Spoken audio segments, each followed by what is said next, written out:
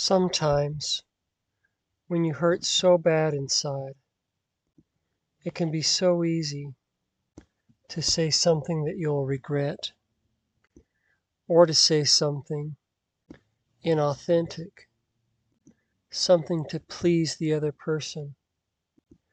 It is an art to say what you mean, and it can be difficult to wait past the initial impulse until the words that you really mean come.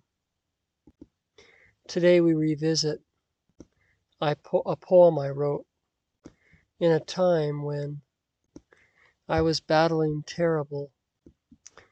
a terrible inward struggle, and I so much desired to say the thing that I really meant. Hope you enjoy.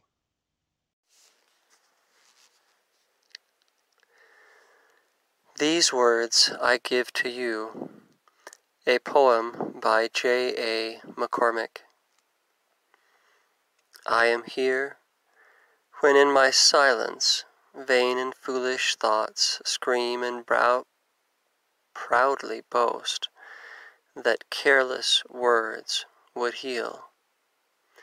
I am here when inward longings fall helpless into unnamed chasms, and when dark shadows hide our faces from one another and taunt us with what we think we see. I am here when I cannot see you, and when all that's left is the memory of what I know.